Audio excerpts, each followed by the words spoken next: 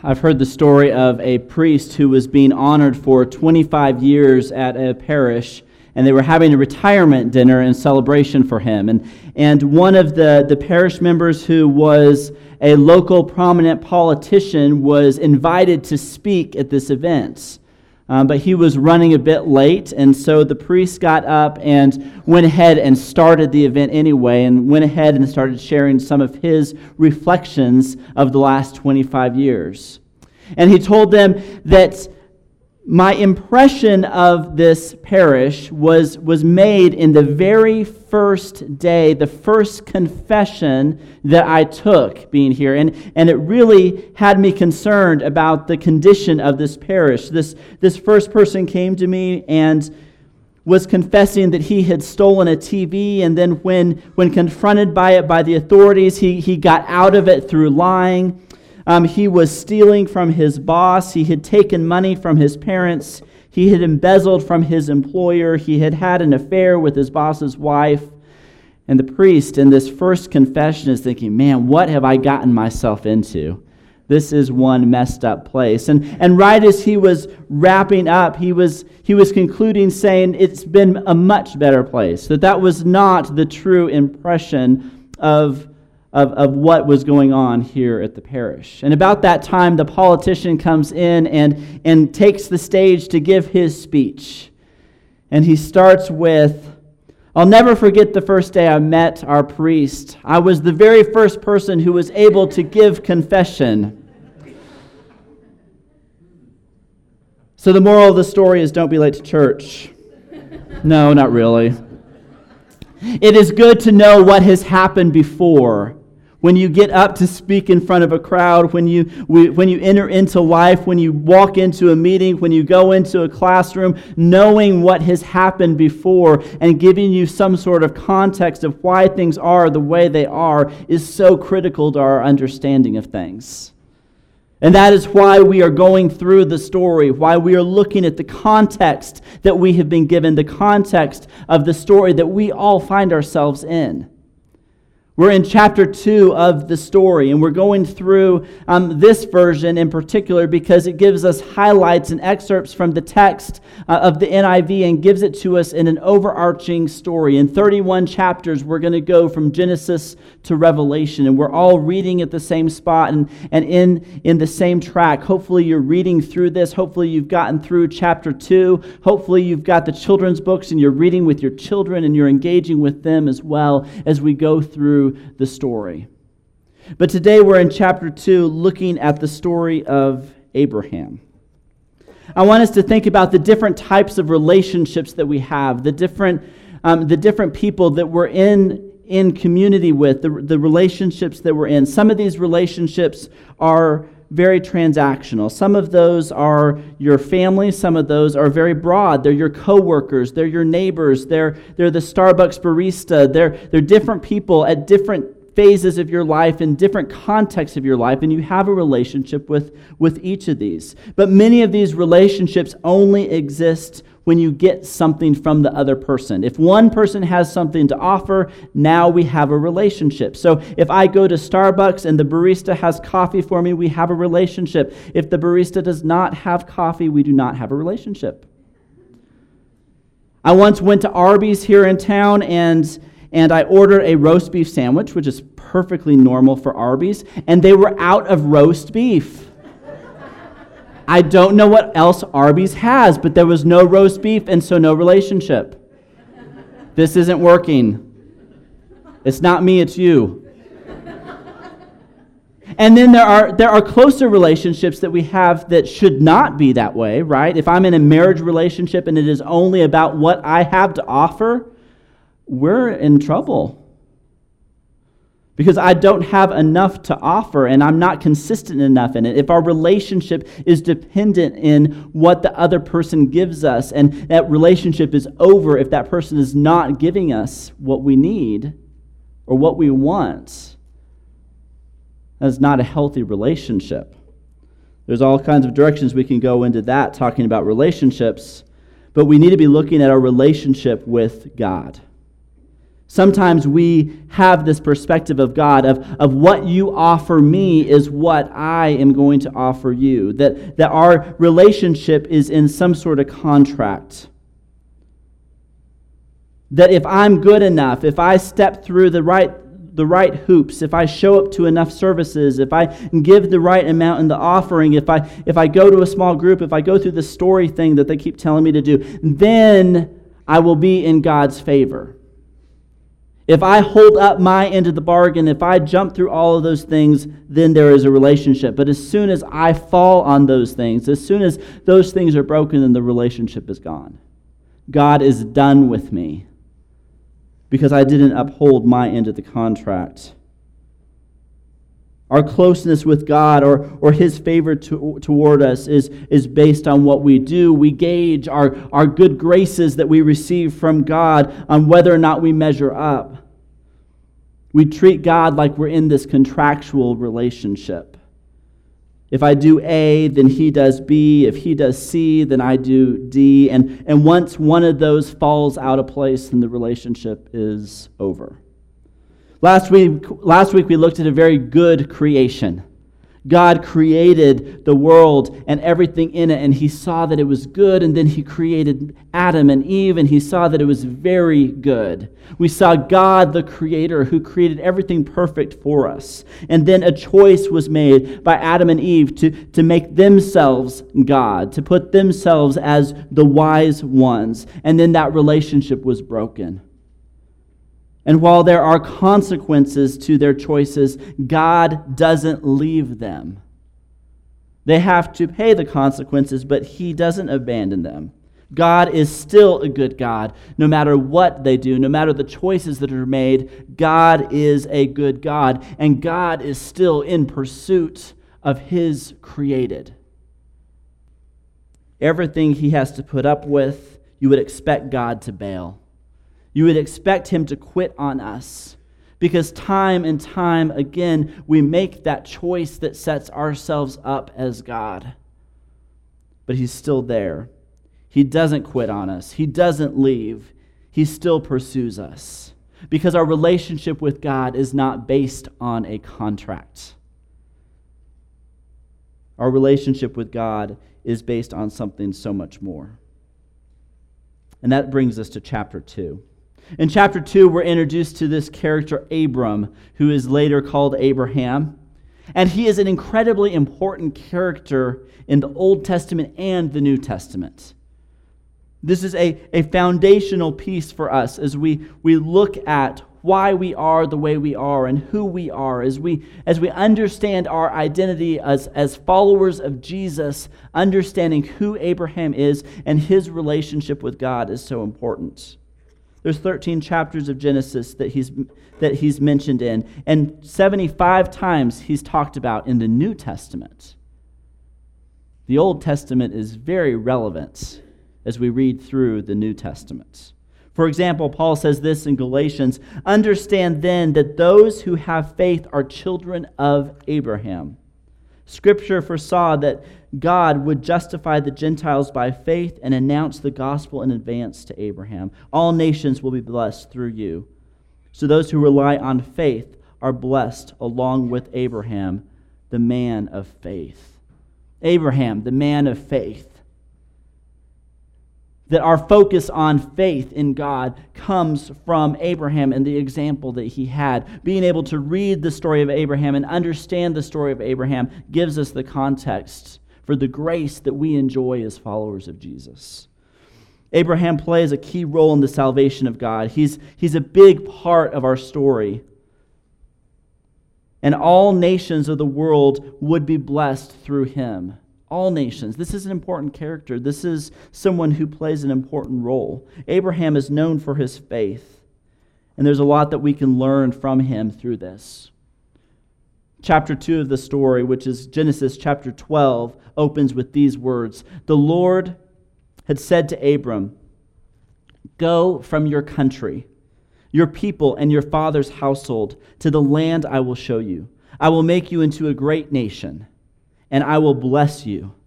I will make your name great, and I will be a blessing, and you will be a blessing. I will bless those who bless you, and whoever curses you, I will curse, and all the peoples of the earth will be blessed through you. This is how God introduces himself to Abraham. Hey, Abraham, leave this place, leave your family. I'm going to pluck you out of the crowd here, and I'm going to send you over to this other place. I don't really know why God picked Abraham. There's nothing in his resume or nothing that is given to us in Scripture that says why Abraham. But God chooses him. And you'll notice here that God says something over and over. 6 times he says, I will. God is the one that is doing something here. He says, I will show you, I will make you, I will bless you, I will make your name known. I will bless your friends. I will curse your enemies.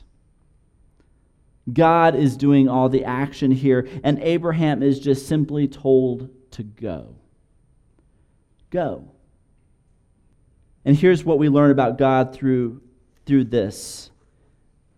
God is creating a nation to bless all nations. Now, this is an important distinction here because God is not choosing a nation. God is creating a nation. God is starting something new. He's taking Abraham out of this place and putting him into this place, and he is building something from scratch. God is still the creator, and he is creating a people, and this people have a very specific purpose. It's to bless all nations. God is taking something from nothing, and he's putting them together for his purposes. And so after seeing Adam and Eve last week, we would expect God to just close the door, to distance himself, but we see after this, we see a very different thing. We see God is getting even closer. God is engaging. God is pursuing. And he is continuing to be the creator. He is continuing to be the good God. And he is continuing to bless the world through his people. He's in pursuit of them. And this is God's commitment to Abram. And crazy enough, Abraham says, okay, I'll go. And so Abram follows and does what God says. Page 13 in Genesis 12:4. So Abram went as the Lord had told him. He went. I think this guy's nuts. Because he's at home with his family, and this mysterious thing says, go somewhere, but I'm not going to tell you where. You just have to kind of go, and you have to trust me that it's all going to work out okay. I'm not going to give you the big picture. I'm not going to give you the results. I'm going to make this promise to you. I'm going to do a bunch of stuff for you, but you just have to trust that I'm going to do it. Hebrews 11 gives us a little bit more of an insight into this. It says, by faith, Abraham, when called to go to a place he would later receive as his inheritance, obeyed and went, even though he did not know where he was going. Abraham had no idea what was going on. But he followed, and he was obedient. And so God plucks this man out of obscurity, and he tells him to go to this place, and he's going to do something good with him. But what's even crazier is Abraham is an old man, and his wife is an old barren woman. And he's saying, I'm going to build a nation out of you. You have no children. You have no extended family that you are over, but I'm going to turn you into something big, something that you can't even count, something as numerous as the grains of sand or the stars in the sky. And so Abram says, okay, I guess you know what you're talking about. It makes absolutely no sense. Surely God would have picked somebody younger. He would have picked someone who already had a bunch of kids. He would have picked someone other than this old guy that has no kids. But we see this theme throughout the story of Abraham, and we see this theme throughout the story of Scripture. God works through imperfect people, dysfunctional families, and impossible circumstances. God is taking this old man with no kids and says, I'm going to do something with this. The more we read about Abraham and his family, the story of Lot and Abraham's children that we later read about, and the whole story of Israel, this is one dysfunctional bunch. This is a messed up group, and God is saying, I'm going to do the impossible with them, because it can't be anything about Abraham. He is not qualified to do this. He's not capable of doing this. He cannot do this on his own. But I'm going to call him into this, and I am going to be the one who is glorified. Because God is the one at work through this. It is not Abraham and how great he was. He was not from the elite school with the great degree and all the great family. He's called. And it's God's purposes that are going to be seen through this. This family's a mess, but God's going to use them anyway.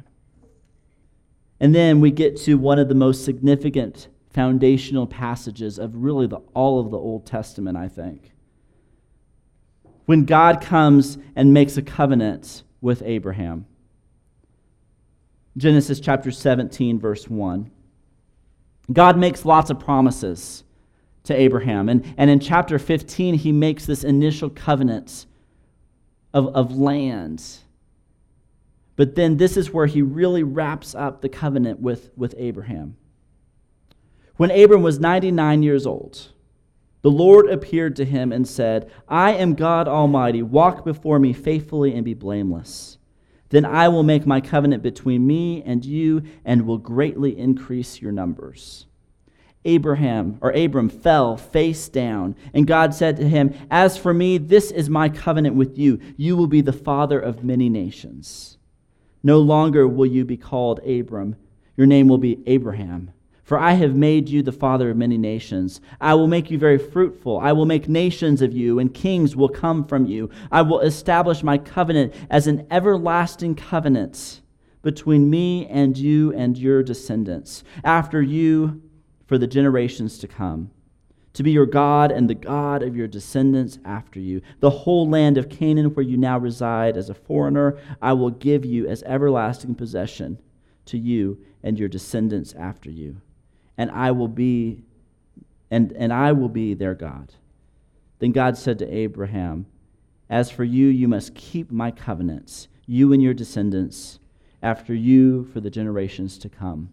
God continues to describe this covenant as something that is kept through circumcision. And Sarai's name is changed to Sarah, the mother of nations. And kings of people will come from her. Now, Sarah has still not had a baby. And God is making this promise to this old barren woman that says, kings of people will come from you. What an incredible thing for Sarah to digest.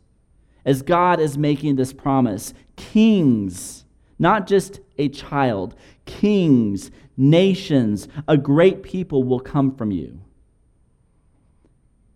And she sits there without child, past childbearing years. Now, there's a whole sermon we can preach just on this covenant here. But it's here that we see this interaction between God and between Abraham, and we see this forming of a covenant.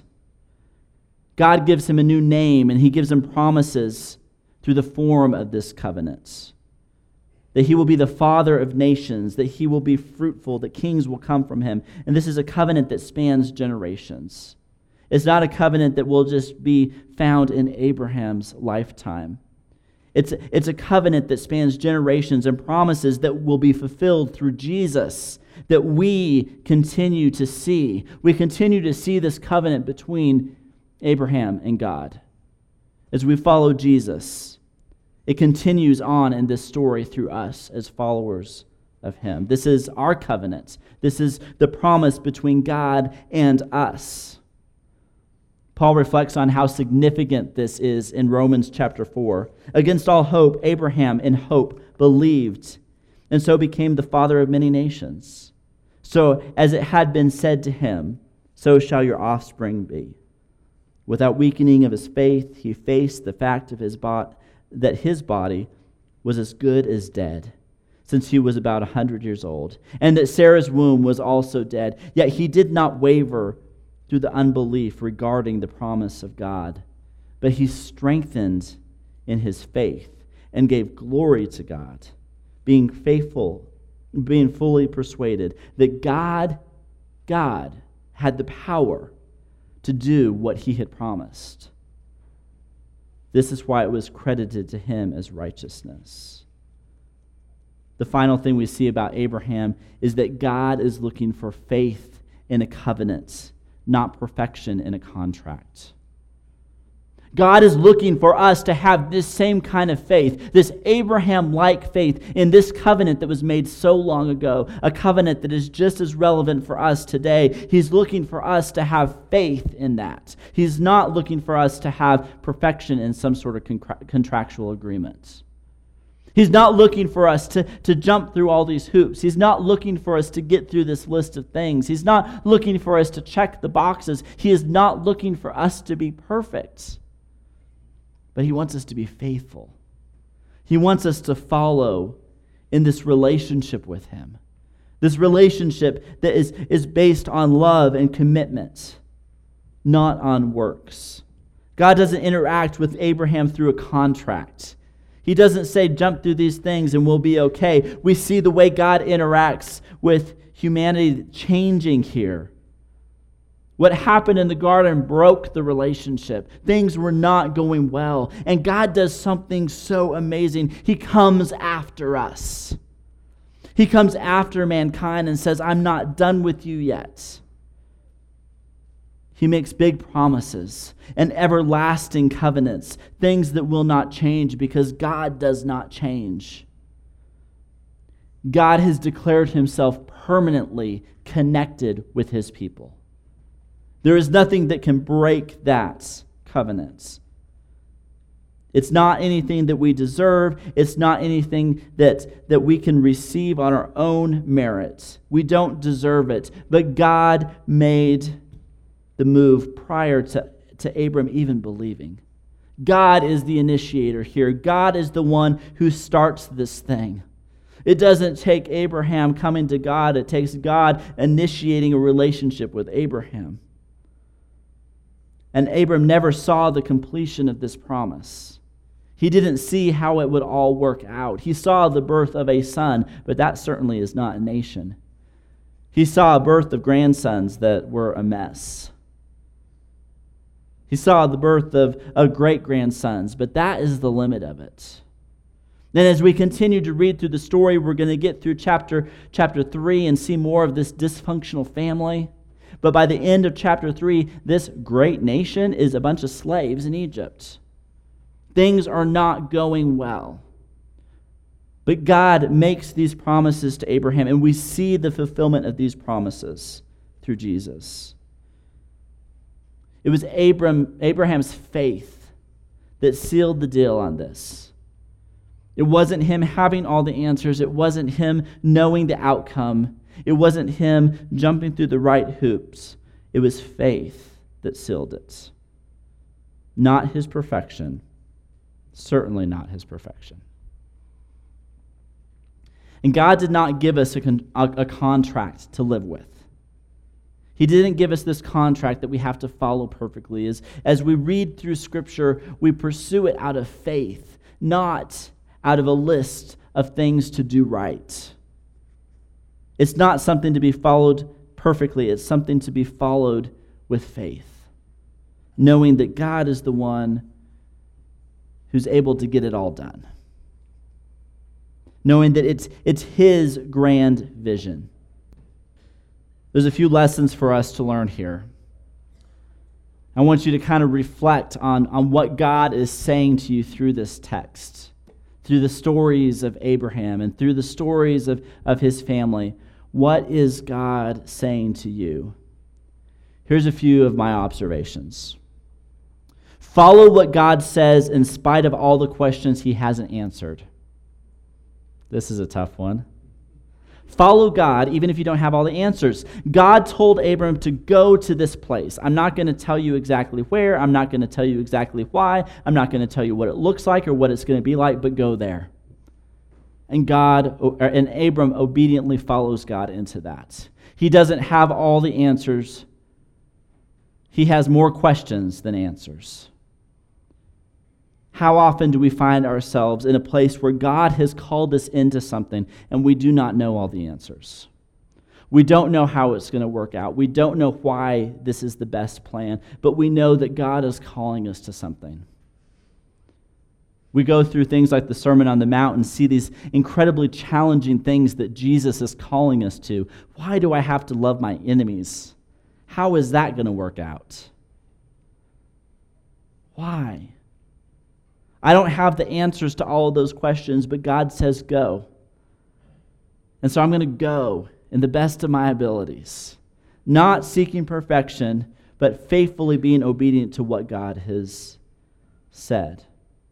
He's not going to give us all the answers on the front end. He's not going to give us a clear picture, but he says go.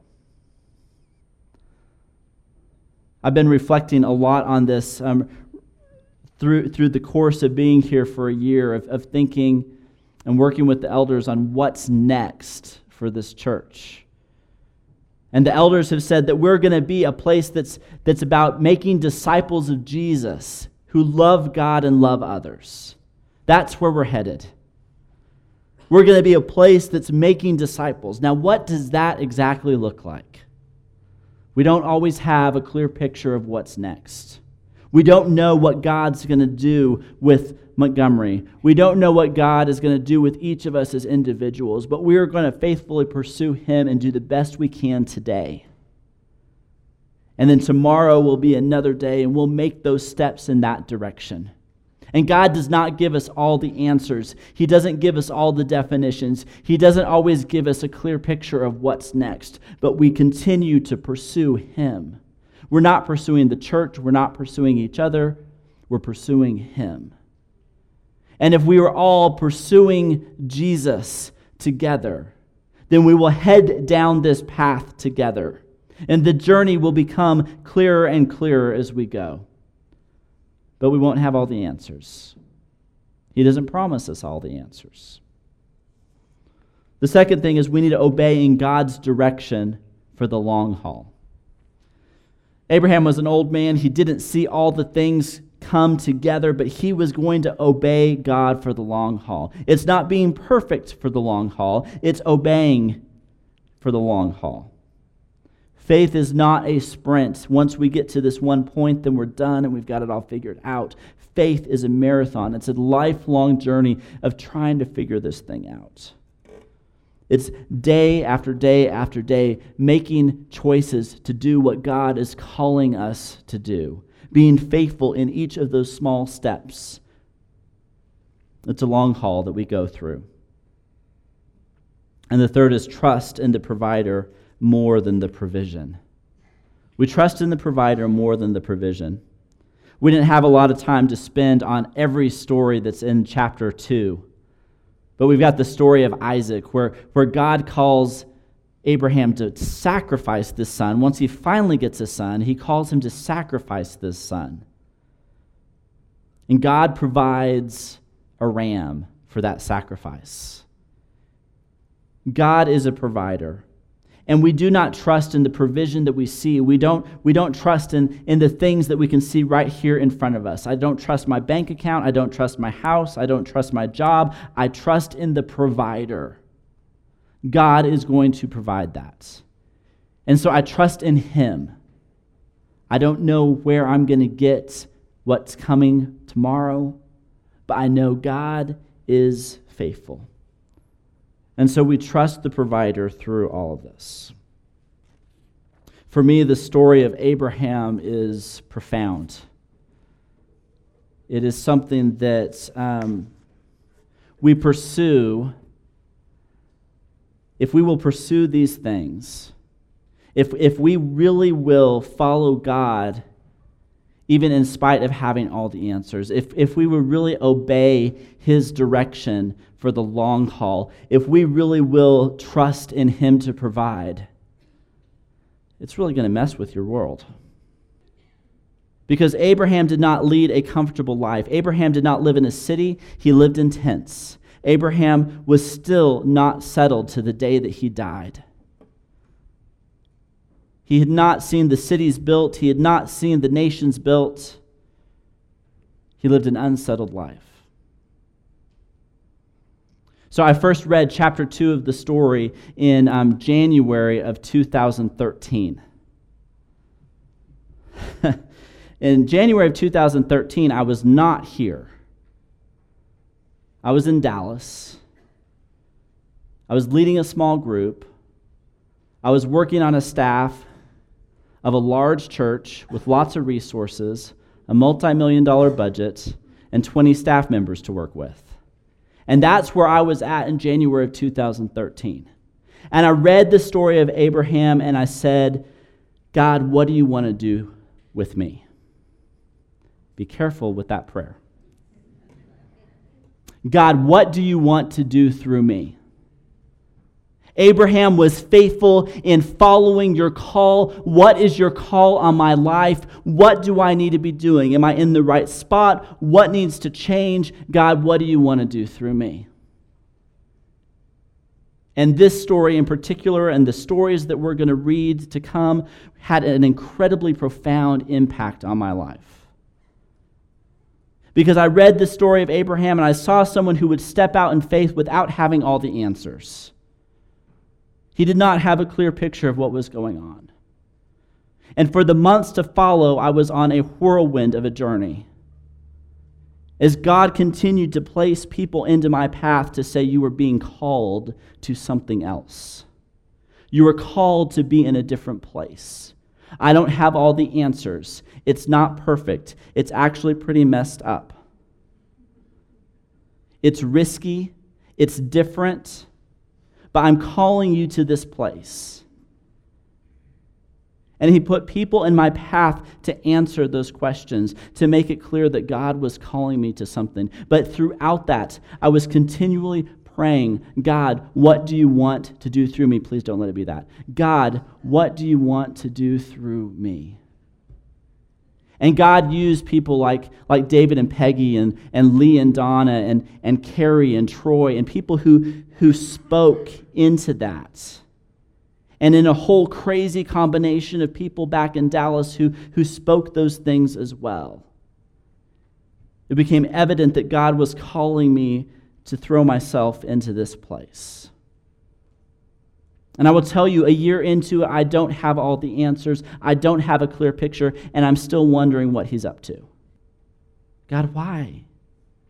Why are we here? Why are we doing this? But I continue to trust in that call of God, that if I will take this step today, then he will be faithful with tomorrow. And that as we journey together in this mess of Montgomery, as we journey together, we will continue to pursue God. We will continue to be faithful to his call. And together as a family, we will be praying that prayer together. God, what do you want to do through us? God, what are you saying to us? And then we're going to take action on that. And this will be a place that blesses other people. That God will use us to bless others. He's already doing that. He's done that with you. He's done that with people who have come in and out of the life of this church. God is blessing people through this nation that he has built. That's our story. Let's be standing. See, the story of God has not stopped. We don't get to the end of this and say, okay, done, put it on a shelf, the story's over. We are a part of this story. That God is forming a people. God is creating a people. He's created that people through Jesus in us. That we are a new creation through Jesus. He's still the creator. And we come to him and we're messed up and we're dysfunctional and we're not perfect. And God says, great, then I get all the glory. I can work with that. I can't work with perfection. I can't work with ego, but I can work with brokenness. And God calls us into that. And so I want you to close your eyes for a moment. And I want you to say, God, what are you saying to me? God, what are you saying to me? Pray that and listen for a couple moments. God, I pray that you will speak to us and that we will be a people who have ears to hear, that we will hear through your word. We will hear through each other. We will hear through this time together. We will hear you. Now I want you to pray another prayer, or maybe more of a reflection on that prayer. If God has shown you something that you need to do, God has said, this is what I want for you. It may be something simple. It may be, oh, I should have read chapter 2, and I'm going to read chapter 3. It may be something as simple as that. It may be something like, I'm going to go to Africa. Somewhere on that spectrum between those two things, God is speaking to you and calling you to something. What are you going to do about it? What are you going to do about it? Ask God to show you what you need to do about it. Reflect on that for a moment. God, I pray that we will not be a people who just listen, but we will be a people who go. That we will be a people of action, who when convicted of something, we take that and we do something with that and are transformed by that. So God, I pray that you show us the action that we need to take and that we will be obedient in that. We're going to spend some time praying. And we're going to have shepherds down front and in the back that are willing to pray with you. You can pray with each other. If God is convicting you of something, little or big, share that with somebody.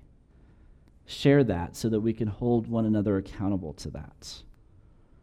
Don't just keep it to yourself. We're meant to live this in community with one another and live this together. But if we can pray with you or for you in any way, please come forward.